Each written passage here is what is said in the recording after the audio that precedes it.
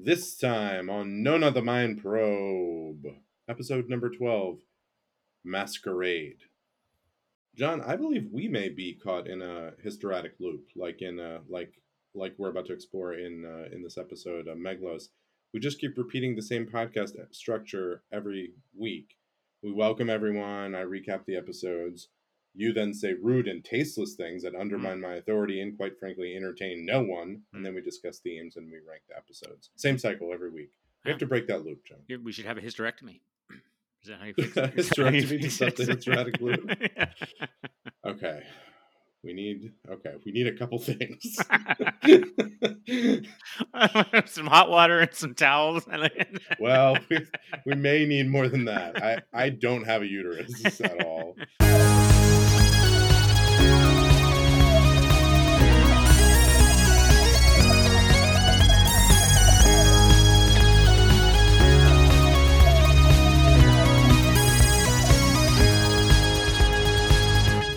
Welcome to No, Not the Mind Probe, a podcast where we watch and rank every single Doctor Who story ever.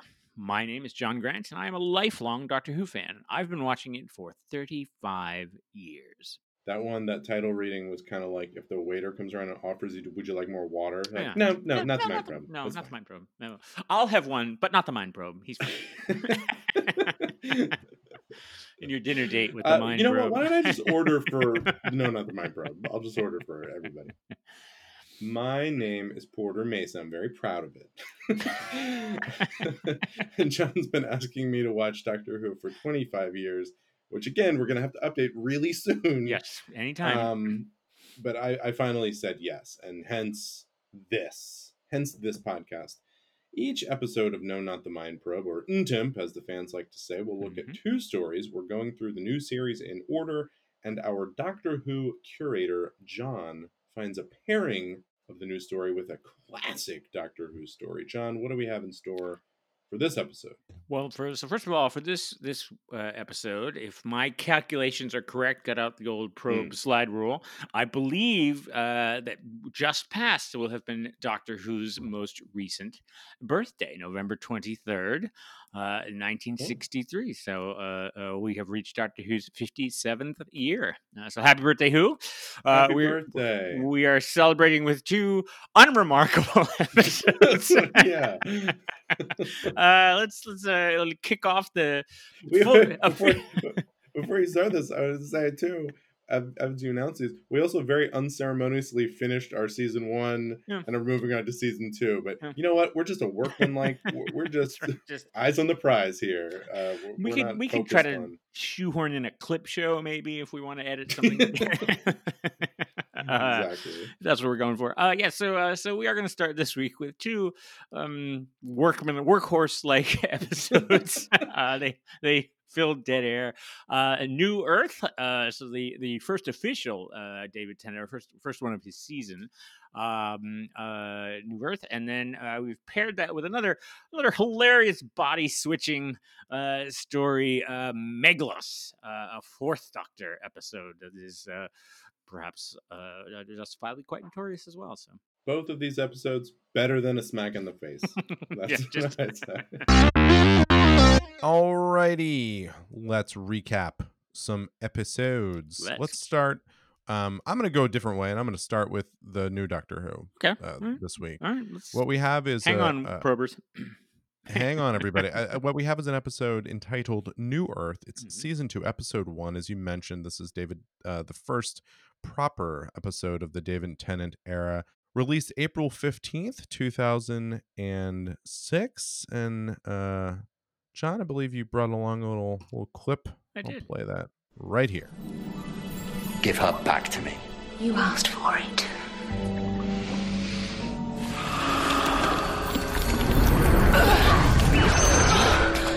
I'm in my head. Where'd she go? Why? This is different. Cassandra? Goodness me, I'm a man. Young. So many parts. And hardly used. Oh, 2 hearts. Oh, baby, I'm beating out a samba. Get out of him. Oh, he's slim. And a little bit foxy. You thought so too. I've been inside your head. You've been looking. You like it. All right. She likes it. Mm-hmm. She likes it. Mikey likes it. Mikey likes it. Well, and the beginning of my recap is Rose and her hot new doctor. Mm-hmm. They are in love. They're in love. Yeah, they're vibing on each other right in the TARDIS on the way. They barely even like left Earth. They're like, where do you want to go next? I don't know. Where do you want to go? Oh my God. I don't know. Oh, you. We could just stay in. They almost just stay in and Netflix and chill in the TARDIS. That's That the almost entire happens. season 3. It's just Netflix and chill. They really phoned it in, but. Well, Rose and her little Dr. Boy toy head, quote, farther than they've ever gone. And I guess he means time-wise. They arrive at a very futuristic hospital on, well, not Earth, because Earth is ended. Right. So I guess it's New Earth, right? That's the name of the They're episode. in the era of end of the world, but yes, they're on a different planet, I think. New Earth. Okay.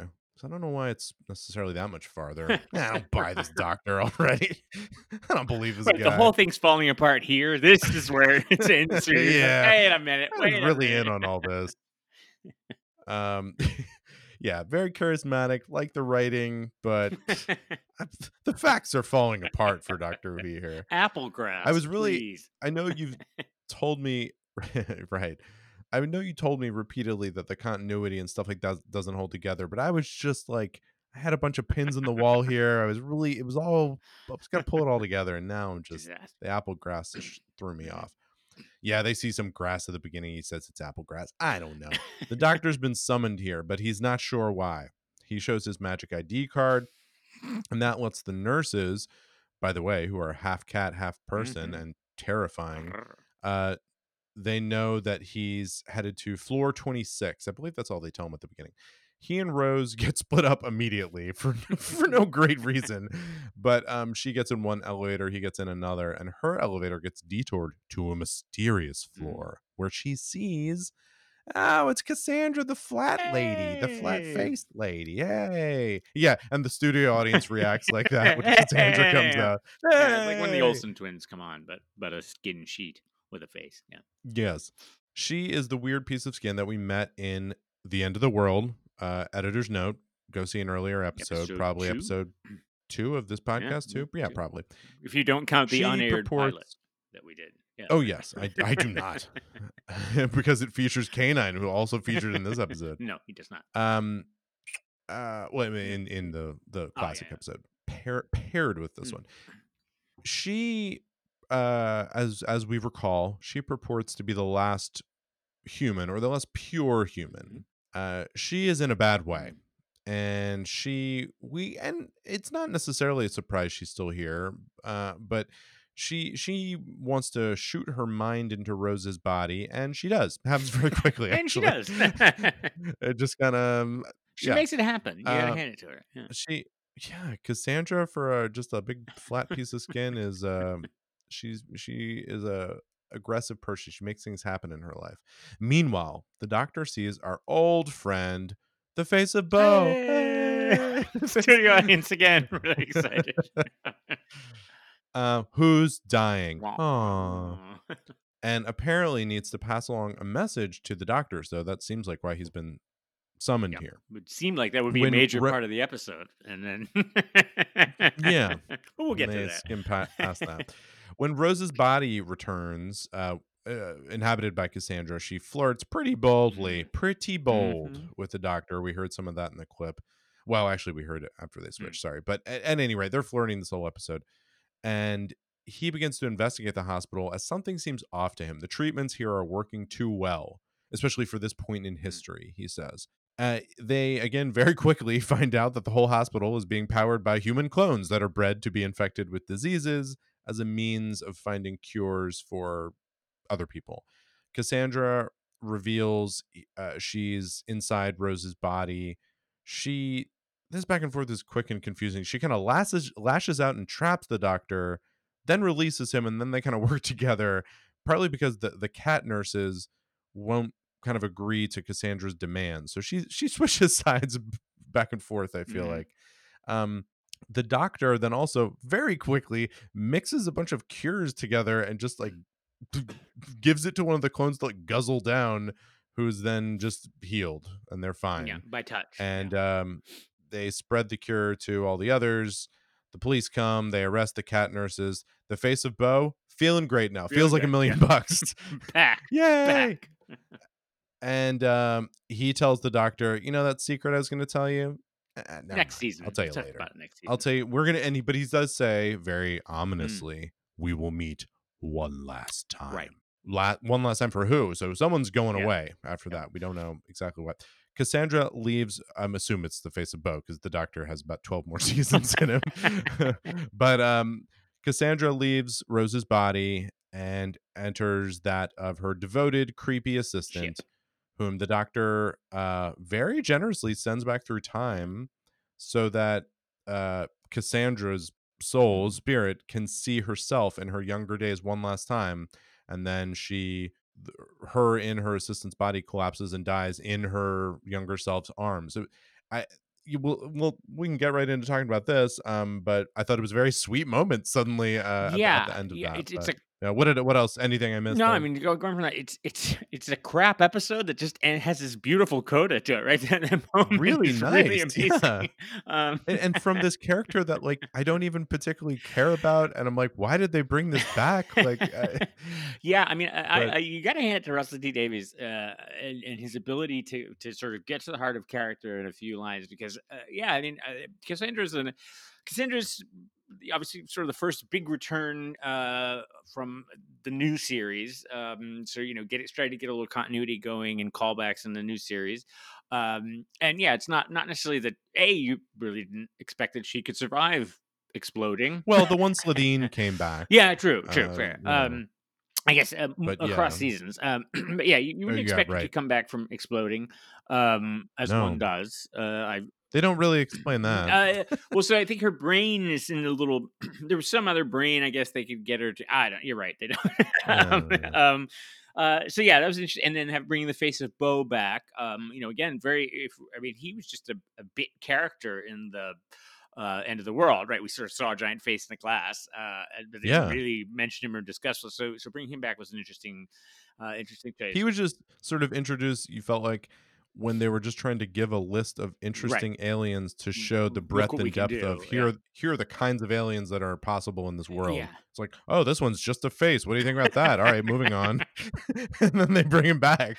I kind of wish that just in the middle of the episode of Russell T Davies just sort of come on screen and be like, what do you think about that? Huh? Yeah. Dr. Rose. Not too bad. Not too pretty good. Who's that guy? But yeah, I won't give it away, but where the character, the face of Bo, goes is very interesting, and we'll discuss at some point whether Russell T Davies had this in mind or not over time. Right. But anyway, we'll get to that. But yeah, like I was saying again, I think it does speak to his talent as a writer. That he just. It's a lame story, and then suddenly you get this beautiful little coda. It's wonderful. Yeah, it makes me cry. Two things. The other really, I thought that was a great moment. It really was, and again, maybe even more so because maybe that's part of why it works, is because it does catch you so off guard, and because it's a character you just don't really care about. But the other moment, or several moments in this episode that I thought was just really good. Maybe this seems very specific, but I thought he really constructed the little running joke about the hospital should have a shop Yeah. so well. It's so funny, and David Tennant delivers it very well. But it's not worth mentioning in the recap. It's really just a passing joke. But he just the first thing he notices about this incredible modern hospital that solves every single thing you could possibly, like, no problem is too big to be solved by this hospital. He just comes in, he's like, they don't have a shop. You should have a shop here. People want to shop, they want to shop at things, and they need to go to a shop. Where's the shop? And then he mentions it to like every single person. Is like, the nurse is like, oh, we can prevent everyone from dying. He's like, that's nice, here's actually the place where you can have the shop. I don't know, I just loved that running joke. And it was, and again, I wasn't that much else interesting about the episode. And I thought it was such a great joke. Like and again, delivered very well. Tennant is Yeah, it's just great yeah. at Again, this. Tennant. You would never think it's his second episode. Tennant is nailing it. And in a way that it's almost bold. I don't know exactly when in the order this was filmed. I think so. Basically, I think how they were doing is they were filming blocks of episodes. So they're filming bits of the episodes, several, like 3 or 4 all together. So he's bouncing back and forth. So I don't know where he was when he was doing most of his performance here, but obviously he's nailed it pretty well. Considering we hadn't seen much of him in Christmas Invasion, and then I think it is a bit of a bold move to have the first episode with your new Doctor, and then have him for about 5 or 10 minutes also playing another character, right? They switch bodies, and now Yeah. he does a fantastic job. Both of them do. He's I great. think Billy Piper also, as you really do believe that they're inhabited by this other person, and they pick up sort of the vocal mannerisms and stuff like that. So again, very bold move to be like, okay, here's your new Doctor. Oh, now he's actually somebody else. Oh, now he's back to the side again. Again, Well, in his confidence first that people will episode, love him. in his first episode, he's gone for most of it. Yeah, he's unconscious. And then it's pretty strong, but he's still like finding his feet. He's just been regenerated, and then you're right. In this one, he's out also in this first episode. In terms of, sounds like probably some foreshadowing, but it's like immediately make out with your companion, albeit you mentioned they go through They love to great do that. lengths when they kiss to say like, well, she's inhabited by another spirit, and so on and so forth. It makes interesting tease for the previews. But yeah, it does, and we'll see it in the next episode a lot more. Tooth and Claw. They really are all in on the the romance. I mean, sort of the flirting between the Doctor and Rose is definitely kicked up a couple notches, which is pretty interesting. We talked a little bit about this in previous episode. I think the cat makeup is very good. I mean, of all things considered, it's a weird thing to have cat-faced people, but it's actually pretty good. It is frightening. It's very good makeup. It is frightening to me. I just find it, because the makeup is so good. Like, it just looks terrifying. Terrified of cats. To me. Yeah. I don't know. Just the anthropomorphic, like mixed half-breed cat cats are like the person, clowns of half. They're like, you can't read their expressions. This is an episode I don't come back to much. It's sort of, it doesn't register that much. I mean, there are some interesting, significant moments. It is his first of the season. It's just kind of disappointing. I think part of what bugs me is, and I think we'll talk about this in the themes. Who knows? Who has control over that? We don't know. We'll see what Jerry tells us. Hopefully, we'll talk about this in the themes. I don't like the sort of hand wavy. Oh, here we have all the diseases in the universe, and oh, quick here and give me all the cures to all the diseases, which are just bags of melted popsicle in different colors. Then he hooks to himself, sprays them on a person who then touches another person. Like, it's like it seems it's too much of a stretch. And we'll talk a little bit about the difference between sci-fi and fantasy, but it's just like, it's kind of like, okay, you could have just given them one disease. Like, there was a way to do this without having to be sort of the childhood fairy tale. Like, they have all the diseases, but we've cured all the diseases. Don't worry, the cats have solved the problem. And then if you play tag with each other, eventually everyone will be cured. Well, also, I mean, I don't know. Yeah, you could just dissect it so much as like, it's not like, it's basically just to show that the way that they're getting to these cures is immoral and evil, right? That's what it stands. That's what the point. But just the actuality of what they're doing, it's like, that doesn't work. You don't just give someone a lot of diseases and then, I mean, I guess the idea is they're just churning through so many people. They're using like lab rats, but they make it just sound like, oh, we just give everyone all the diseases. Like, that sounds like a dumb idea. Like, they're just gonna die immediately. Like, what? I mean, maybe we're missing. Maybe Russell T Davies' point is like, well, yeah, that's what a cat would do. Like, cats are stupid. Like, why? Of course, this is cat run. We shouldn't have. We should. The real message of the episode is we should not allow cats to become doctors. And I think it's a bold statement for Doctor Who. I do. I think but it needs to be said. Isn't there something like the 33rd Amendment that allows a cat to do whatever they want to do? I mean, isn't that part of America? Well, I think that's why you got to say something now, because first they came for the cat doctors, and I said nothing. And cats have the right to be doctors. So, I think finally Doctor Who's on the record here, which is important. But yeah, otherwise an unremarkable episode. I have one more thing I wanted to add, which is just it still continues to surprise me, especially because she was apparently, like you said, a pop star or something beforehand, is that even like tarted up Rose is not like terribly tarted up. She's still wearing like cargo pants, shirt. Like it's just funny to me that especially having seen some of these past ones where their boobs are hanging out all over the place and things like this. They really don't like play up her sexuality. I mean, they use it, but I mean, it's not that overt. She's not just this. Again, she's not like tarted up. She's not just this. And again, maybe that's part of rebooting it, is that they wanted to make sure. I don't know if that continues for all the new companions, but maybe it's just like they wanted to with this first one back to say like, hey, it's not. This isn't just about that. Like, yes, she's a attractive young woman, but there's a lot more going on here. Yeah, I mean, they're definitely the only time they sort of play her sexuality is when she's inhabited by Cassandra, right? And she's sort of commenting on her body and stuff like that, and sort of, I think, unzips her top a little bit and things like that. Right, that's Yeah, what I it's mean. It's oh. like, oh my god, she unzipped her top slightly. It's like it's really not even that big of a deal. Yeah, so it was. So the thing about the companions in the past, and we've seen Leela, we've seen Perry. They're obviously and most of the actually all the women are reasonably attractive women, as far as I can tell. Obviously, as a gay man, I can only look at the scientific analysis of it, Yeah. what the mass spectrometer says. But I'm informed from reliable sources that they're attractive. And sort of the short explanation of sort of why they had these companions among the producers. Well, it was a family show, and we needed something to bring the older brother and the dads in, right? That they would want to look at the attractive woman. And then it did become kind of an issue with the series, in that the how they portrayed women was not necessarily the best. They were screaming, helpless damsels in distress. I think is a little unfair. I mean, I think if you look at Sarah Jane or Leela or Romana, as we'll see in the next, they're actually quite strong characters. And yes, they do end up screaming every once in a while and stuff like that. But you need someone to be in jeopardy and to, somebody's got to scream. Yeah, exactly. And so it does have to happen.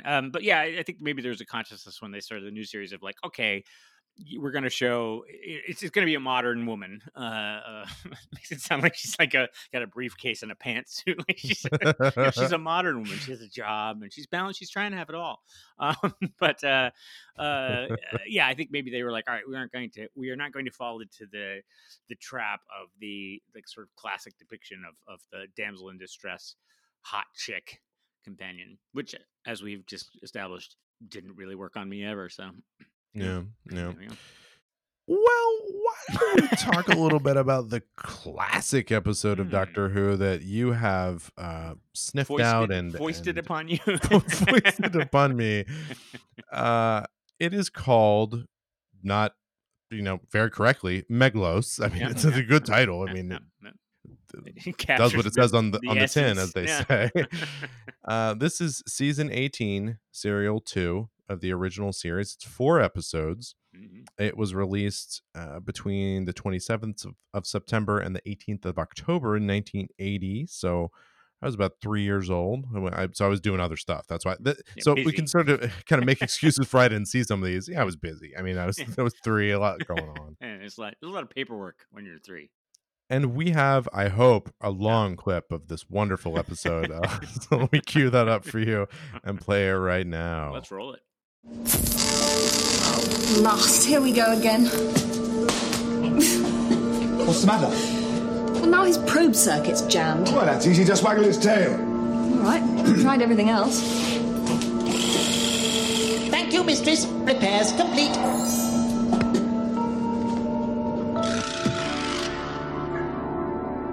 Flies trapped in amber. Not even a doctor can escape a chronic hysteretic loop. What? I've caught him inside a fold of time. Good. His only respite is the short period when he loops back to the start.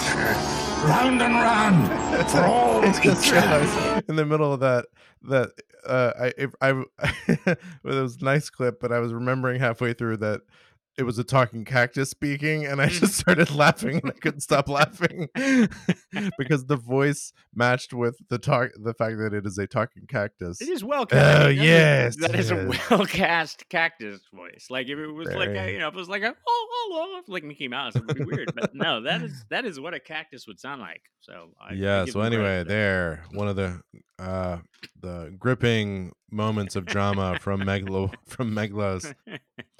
So let's break this down. The fourth Doctor and some new chick are repairing Romana. Romana. I honestly didn't really catch her name until the very end. I really didn't. I don't know why. Maybe, you know what? They were separated, and Tom Baker actually has a good habit of saying the name of the companion over and over again, which is very good for TV purposes to be able to make that work. But they were separated, so I didn't hear him say it a lot. He and Romana are repairing K9, and I'm immediately nervous that K9 is a major part of the story. The Doctor sees they're near a planet he once visited. He might want to drop in. We see the planet has two tribes, one religious zealots who worship the dodecahedron, and another intolerant, science-minded side. So basically, Earth. Just with different haircuts. They are like ice and water, the original Odd Couple, John. The president of this place is caught in the middle, trying to please both sides. What's he going to do? He calls the Doctor in to help kind of be a marriage counselor here between these two sides. Yeah, you call the Doctor. Yeah. When they land, the Doctor and Romana? Yep, Romana. Yeah. Romana get caught in a time loop where they seem to be replaying the same 15 seconds over and over. The time loop trap was sprung by a talking cactus and his zany henchmen who look kind of like Monty Python extras from a Genghis Khan They really sketch. do. Yeah, it really is like they wandered in from another BBC set and they were just like, yeah, you guys, just roll with it. Just they go, have everybody. These great, they're dressed like that. They look like warlords, but then they have this great, Cockney back and forth with each other, too. It's very funny. The talking cactus is Meglos. He's a being, the last of his race, but he's planning an epic comeback. And somehow, though a cactus, he seems to hold sway over everyone because the warlords at one point, when he's making one of his early speeches, the warlords are staring at him, and you almost think at some point they're just going to look at each other and like, should we just go? We don't need to. This is just some cactus. We could just go. But no, he's very compelling. He's a very compelling cactus. He locks the doors like cactuses do. Never turn your back on them. Like this, I don't. Yes, this part I felt like I turned away, and this happened quick. They trick a Earthling. I don't know why there's an Earthling there. They kidnapped him. Okay. Yeah. And then he's on the ship and Meglos takes over his body, so makes it for two reasons. One, it makes it easier to take him seriously because he's speaking from an animate potted. Yeah. Yeah. And also they get to do some cool makeup and put spikes coming out of his face. Then he pulls information, I guess. Well, I guess he doesn't need to. But anyway, does he just keep the Doctor stuck in the time loop, or he somehow uses that to be able to recreate him too? Because he makes a copy of the Doctor. He takes the shape of the Doctor. I don't know that he anyway, I think he's just stalling the Doctor there so that he can come down. So the fake Doctor, Meglos Doctor, lands on the planet, fooling everyone immediately. The Doctor and Romana, and unfortunately K9, escape the time loop and land on the planet. They are immediately separated. As happens. The fake Doctor, and you can tell he's fake because Tom Baker is doing a bizarre bit of acting. I mean, it is very clear when he's not the Doctor, but it's just a very funny affectation he takes on when he's Meglos. And the fake Doctor just kind of walks right in and steals the dodecahedron. It's a great plan. Everyone, he's here, and they say, hey, he says, hey, can I just go in and look at this? They say, sure, you're the Doctor. Walks right in. The real Doctor makes his way in and figures out that a doppelganger is in the mix here somehow. And then I'm just gonna go real quick here. A huge weapon is made from the dodecahedron. Shocking. There's always a big weapon made.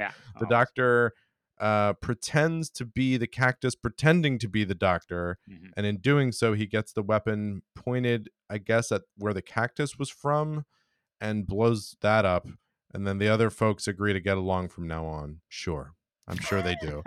And then the doctor and his lady take the earthling back home, but then their beeper goes off and they need to get Romana. I wrote down, aha, that's her name. I was like waiting the whole time.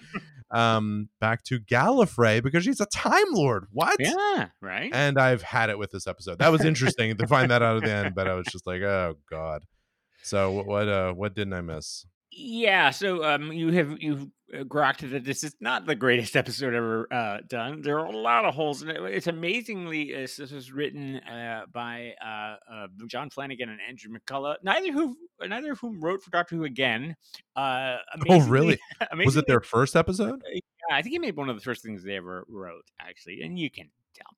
And it amazes me that two people could come up with it like that.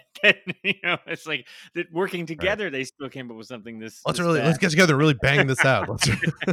Maybe they were all coked up. It was the 80s. It's also this is also the first season with a new producer, John Nathan Turner. And one of the things, and a new script editor, a guy named Christopher H. Bidmead, who was he wanted to make, they both were like, we've got to stop making this jokey, ridiculous series that had kind of become in the early time years. We got to have a really serious, scientifically grounded series. And then they came up with this. The plot doesn't really hang together. I mean, as you point out, for whatever reason, they have to get a human from Earth to fly him all the way there. So that the cactus can then become the human, but then only by looking at the doctor on the screen, he can now become the doctor. Like they kind of glossed over why that necessity. I mean, I give them credit. At some point, somebody was like, we probably can't just have a static potted cactus as the bad guy. We need something that can emote. And so, they did their best. This has flashes of the Sixth Doctor story that we watched, in the sense that the Doctor and Romana don't join the story until well into the second episode. I mean, they're stuck in the TARDIS doing nothing. And I have to say, particularly because this reminds me of some other bad episodes that we've seen, and that when part of the nature of the show, fine, is that we're always following new people who we're often following new people and civilizations that we've never met before. Okay, that's fine. Please, for the love of God, just put some establishing shots in here somewhere to let us know, oh, now we've moved to another planet. Now we're over here. Like, I feel like they put this up there assuming well, don't you know this is the Zarathustrans? You get it? I mean, of course. It's like, no, you just introduced them 30 seconds ago. I don't know any of this. Terrible wigs. I did. I'm sad to admit, though, that blonde bowl haircut was the haircut that I had as a child. My mother insisted that I have that haircut. So I didn't think that looked that weird. You have met Romana for the first time. She's a very popular companion, actually. She's played by Lala Ward. And Lala. Lala. She is a time lady. And actually, this is the second regeneration. So there was an earlier Romana who then regenerated in a story. Oh, interesting. Lala Ward, very good. She's a good actress. She does a very good job.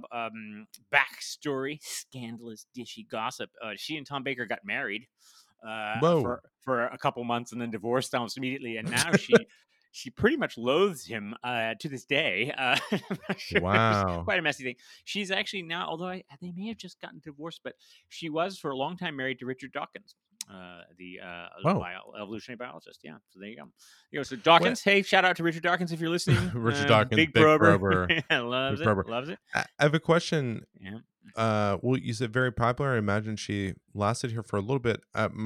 I guess part of my question is, I'll just be interested to see. We talked about, oh gosh, what was her name? Liz. And said, well, she didn't last very long because she kind of knew everything. They brought on this nuclear scientist who kind of knew everything, and she wasn't adding much.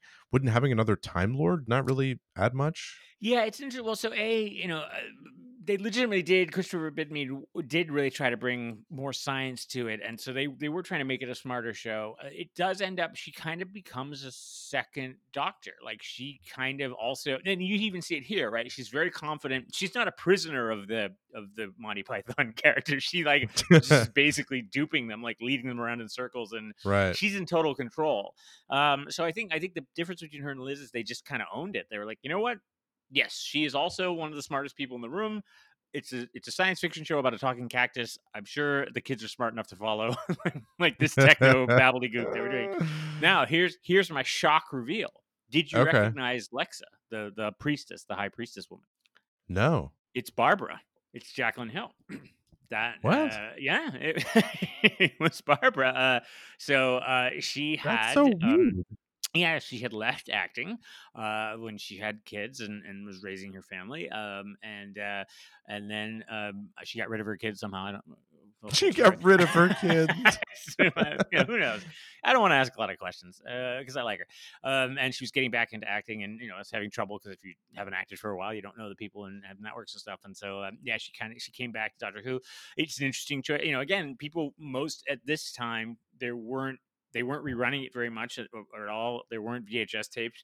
No one would have probably really known who it was. I'm not even sure it was that big a deal that she came back. But yeah, so that was Jacqueline Hill. That was Barbara. She does an okay job. I mean, she's always a good actress. It's kind of an unforgiving role, sort of to be the religious zealot character. There's not much to it. You also have Bill Fraser, who's playing the lead Monty Python guy, General Grugger. It's very funny. Yeah, he's very good. He only took the part if he could kick K9. Yeah, that was. I think I mentioned that in our. Oh yeah, pilot, you did but mention. Yeah. he said he wanted to be the most hated man in Doctor Who. He would only take the part if he could kick K9. And then also, I know this this is going to sound weird to say. This was a special effects bonanza, in the sense that they introduced.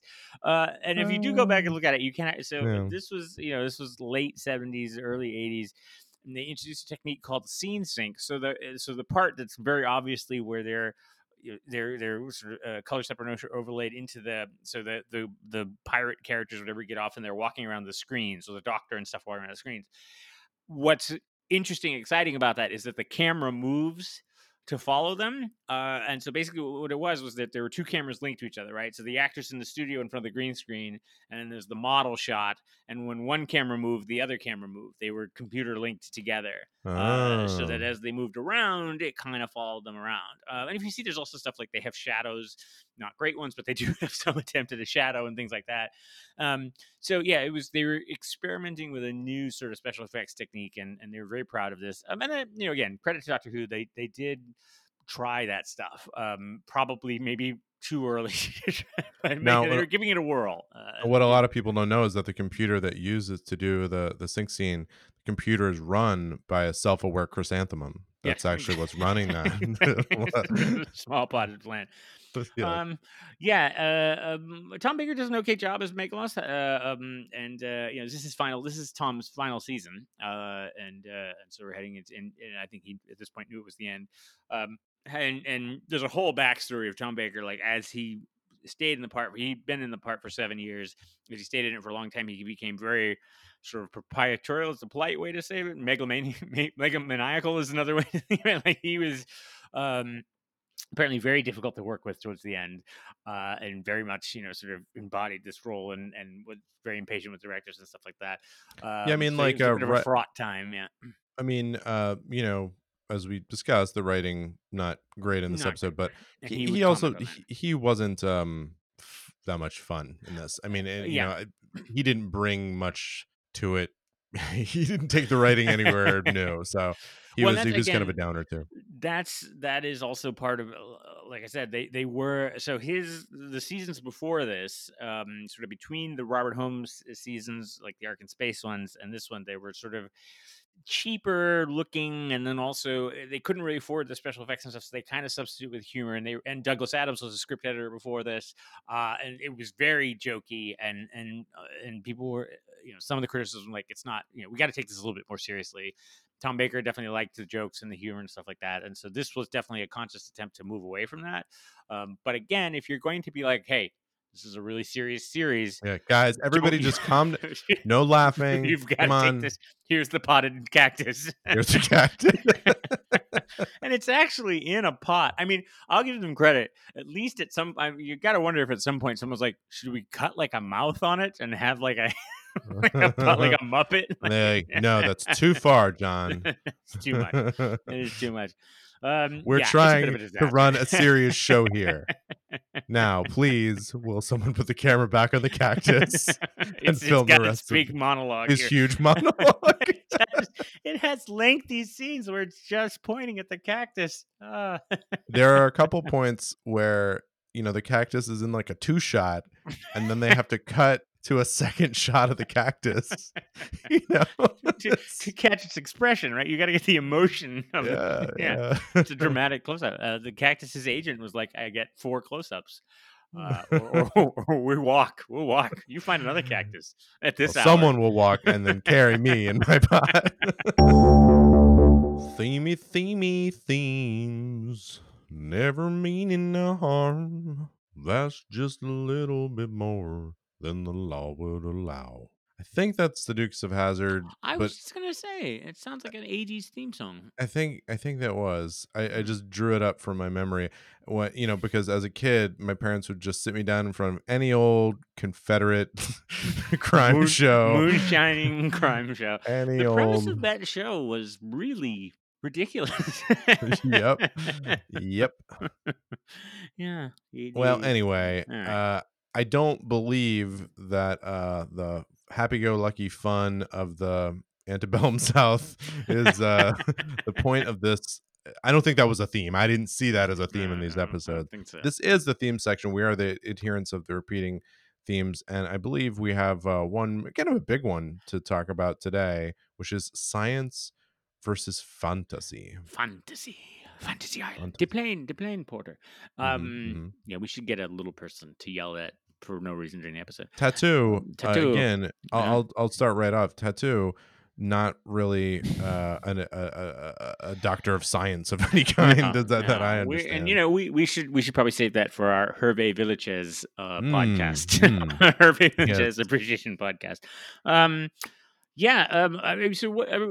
You've now experienced. You've absorbed a number of episodes of Doctor Who. What do you consider it? Do you think it's a sci-fi show, or do you think it's a fantasy show, or do you know the difference? No, I don't know that I know the difference, but I mean it is a mix only because they use time travel to go to certain periods and insert themselves into eras that if you were in any other land, I guess would be sort of somewhat fantastic. Well, those are historical. I guess fantasy I would think of as a going to a place that doesn't exist in the real world but happens at the same time as the real world. I don't know. It seems more science fiction to me than fantasy. I don't see it as fantasy because sometimes it's hand wavy science. Like it's, hey, hey, this thing is coming. Well, I'm gonna build a weapon that can only stop that thing. I have built the weapon. There's never magic. Like there's never you know, he appears as though he's magical to people, but there isn't ever magic. Isn't that was it Clark's law or something that any science that was sufficiently advanced would appear as magic to somebody, so to a primitive person. So like yourself, yes, as a primitive person, very primitive. You are confused and frightened by Doctor Who and Arthur the science C. Clarke. Like, yes, writer of 2001. Yeah, I mean, so my sense of my non-professional opinion, this is an official. I'm weighing in as a lawyer, so people, this is legal advice about that. Yeah, for me, certainly, distinction science fiction is always it's tries to ground things in some level of science fact, like or that it's saying that these things through some technical means or some phenomena that is explainable, I guess,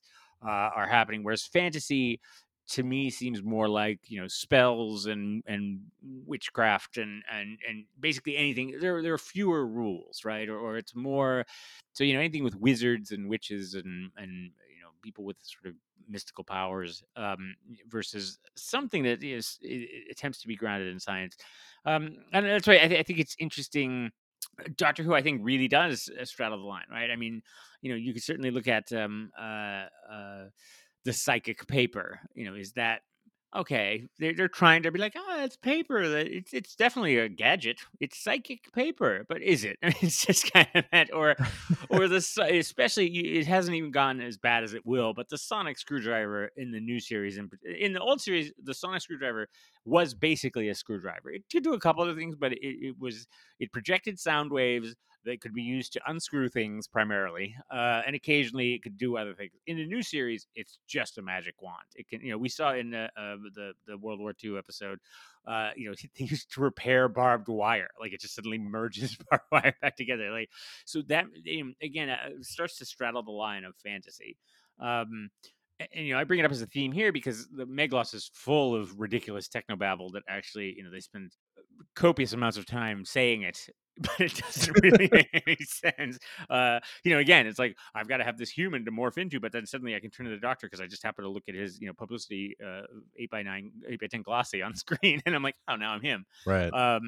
Or even New Earth. We've got all the diseases in the world. We were talking about all the diseases in the world, and if I just put on these colored, this colored popsicle juice baggies on my and spray people with them, they'll turn into it. And yeah, I think it's. I mean, does that? What do you need? What do you think? I mean, do you need some sort of scientific grounding to hang your enjoyment on for the series? Does it bother you? Did either Meglos or New Earth's technobabble or lack of coherence bother you, or it does not matter? Well, I didn't like these two episodes, which we'll find out in the later in the rankings part, but I don't know that it had to do with their excessive technobabble. Like, for example, one of, I would say, the more science fiction-y things in Meglos was this focus on what they called a hysteretic loop, and I have no idea if that's an actual term or what, but it's a concept that you'd be familiar with as you would get into the theory of some kind of time travel. If you can play with time, well, that would be interesting to like catch someone in a trap in time. That seems both fantastic, but also rooted in this idea of, well, if you can bend the space-time continuum and travel through it, then these would be the sort of problems that come up. That's interesting. It wasn't good in this show. So to me, it's sort of, that's not going to make it one way or the other. I think if it began to verge too much into the completely magical, I think that would start to bother me, but it would take many episodes of that, like just completely losing touch with any of it and him just waving around this sonic thing like a wand. And I don't know, I think even if he did that, I think the fact that they say it's not a magic wand, like part of it is just, you don't have to get the details. It's just more saying this isn't a magic wand, it's a sonic screwdriver, it does science things, that's what's happening, it's not magic. Even though it is, and I know that sounds dumb, but like that grounds it in a different way, rather than saying like, Harry Potter has a very similar thing of like, it's the Marauders map, and anywhere you look on this map you'll just see where everyone is. But the fact that they say it's done because magic, and his ID card is sort of said, well, it's designed to do this, it's this advanced technology that does it. I think it's important to the story. As I looked this up, there is apparently a broad specific literary genre called science fantasy, which is a mixed genre, and it includes, like, I would imagine Star Wars would be in there, although Star Wars might be just full on fantasy. But Dune they mention, and 1984, which is interesting. But so anyway, I think mixing these two things together isn't as uncommon as we might think. But I don't know. I do think I need some of the science grounding to Doctor Who in particular, just because if we're talking about time travel, the basis of the show is that he's traveling through time, and there is a very sort of mechanical and I mean, he is an engineer, right? He's a scientist. Yeah, so that's I true. think I need that. You do I mean, I think to me that's sort of the big difference. And I'm probably fantasy folks right into your, right into the probe. Tweet at Porter your rage. Like I feel like fantasy has fewer rules, right? Or that a writer can basically So if you need something to do something, you just add a magic spell or an It orc builds that its own rules. It will make its own internal right. rules, but they're But from the still, ground up. I feel like less rigid. Like to me, sci-fi is much more like we're going to establish a universe where certain things can happen. Star Trek, ships can go warp speed, or they can go trans warp, and there are certain types of weapons, and you have shields. There are the rules are a little bit more rigid. I feel like than fantasy. And I think So maybe this part. article is describing that Star Trek is actually science fantasy mainly because of Q, which is interesting, Yeah, all right, because yeah. it brings in a very supernatural element. Okay, yeah, I can see that.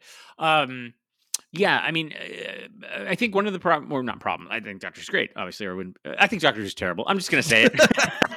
I've actually never liked it, and I don't know how I got roped into this podcast. It's just going to keep going.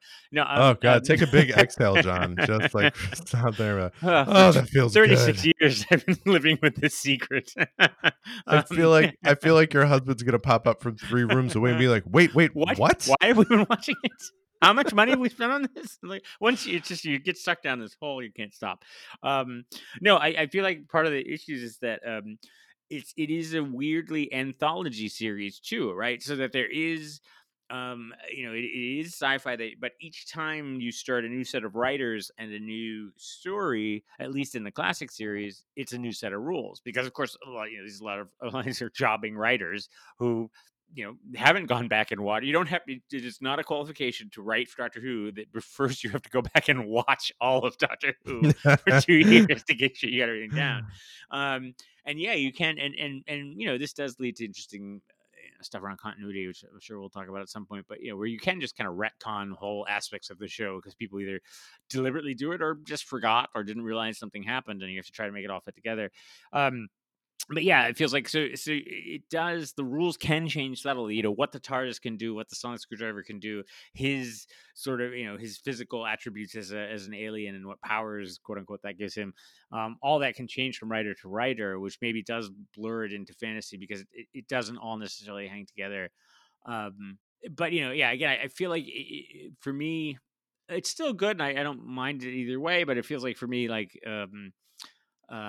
Again, it's something about New Earth kind of like it's all the diseases like that just bothers me. It's just like two hits. Like no, come on, what really?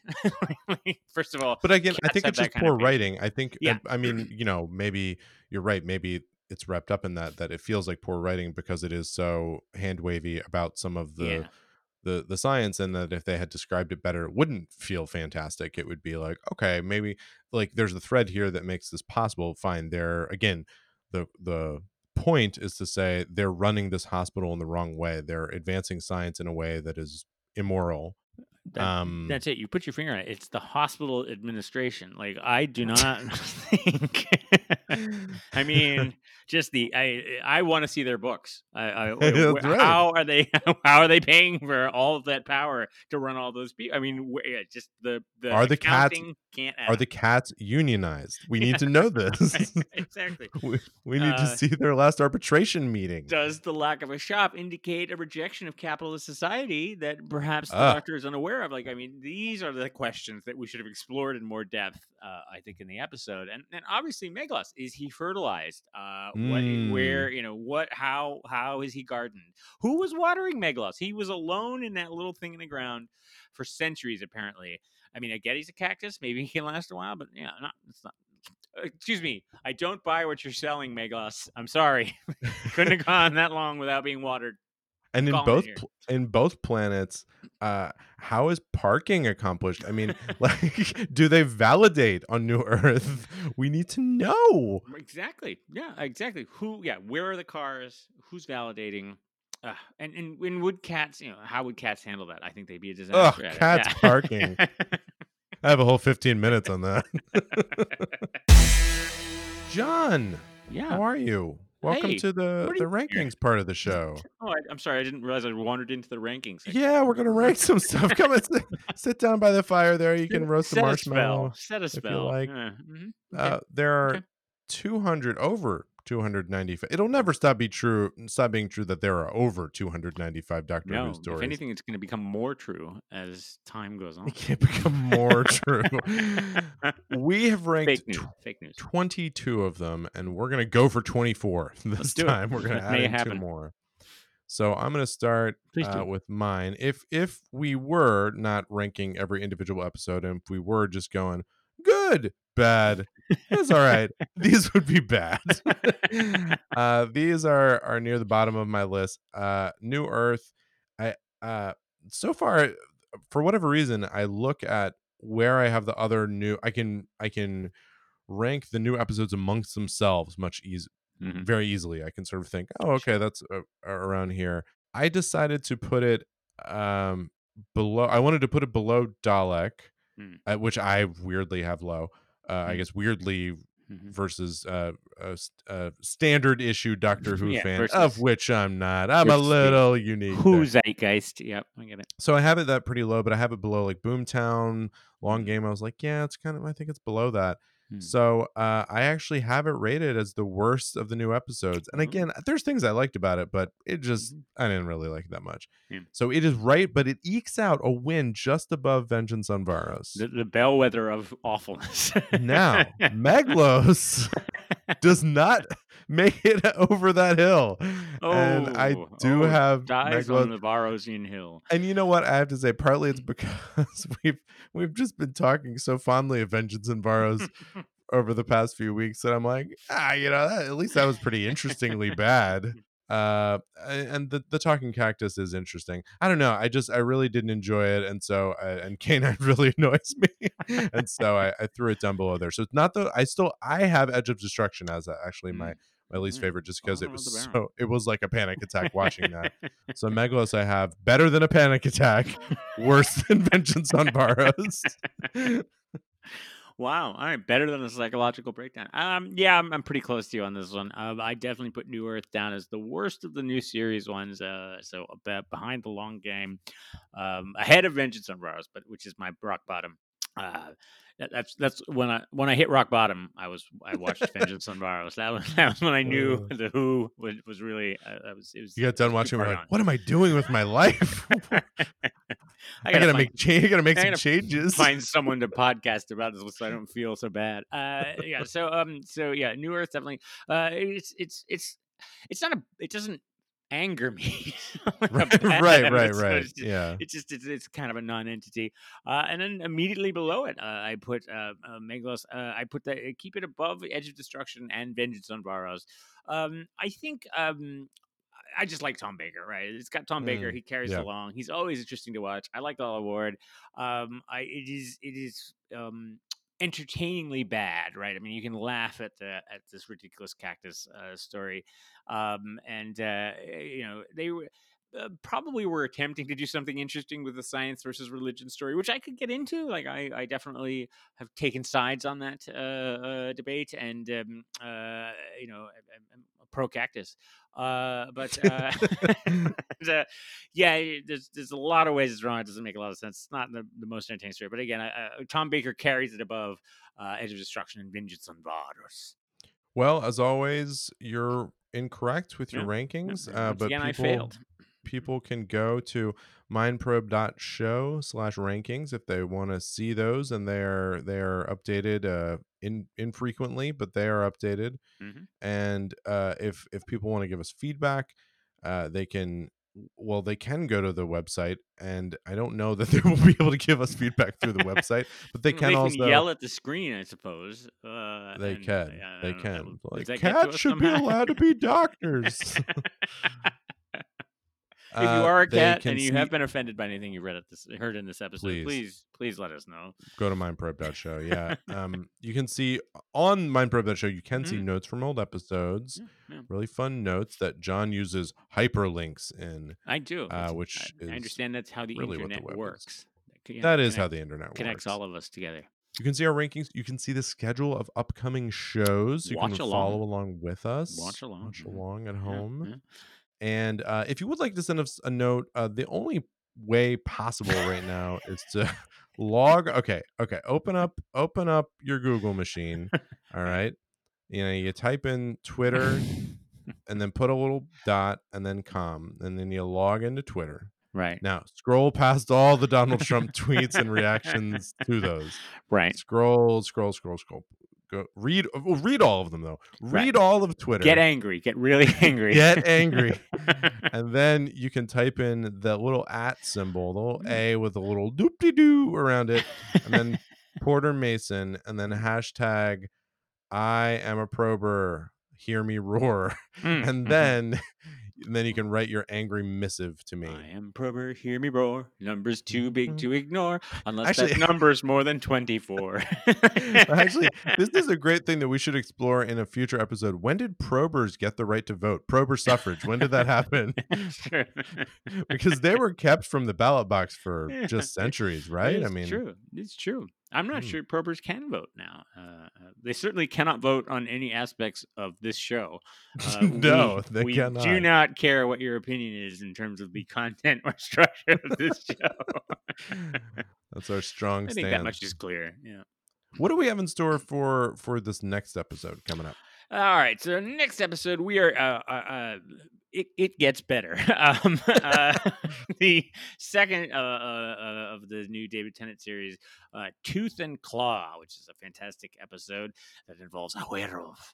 And so we have paired that with sort of another take on a classic horror film, and very excited, your second Doctor story, The Tomb of the Cybermen. And so we'll be looking at remakes of classic horror next week or next episode. Who knows when it will be posted? Now, John, is this the one where I should watch the classic one first? No, that will be the next one. Yeah. So probers, tune in to find out what that is. If you don't bother to read the schedule on the webpage. I'm excited to watch my second Doctor one. I'll almost have a complete set. Almost have a complete set of the old Doctors, and then I can just stop doing this. Right, It's just then I'm done. Well, so the challenge is, of course, there's only one 8th Doctor story, so we're really gonna have to fit. There's that only in. one televised one. Yeah, I mean that they still have the. Yeah, we might do some audios or something of the 8th, because he does have a whole career on audio, but we'll get there. For the moment, we're holding back the 8th Doctor, but we'll get there. Ooh. Got that to look forward to. Well, John, we've come to the end of your little podcast. This little vanity exercise. Ostensibly, this podcast is about you opening my eyes to the wonder that is Doctor Who, the majesty of it all. And in this episode, you have showed me that Doctor Who as a franchise is every bit as relevant and bold and vital as Freaky Friday. And I think you've really showed me that.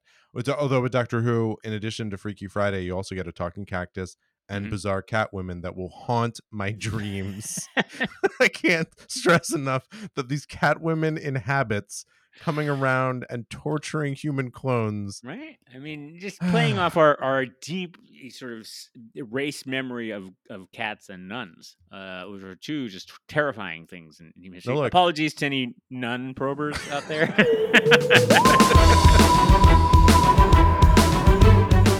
That's the one thing, is that like the Doctor, okay, he saved all the tortured human clones. He also poured down these cures down the toilet, essentially.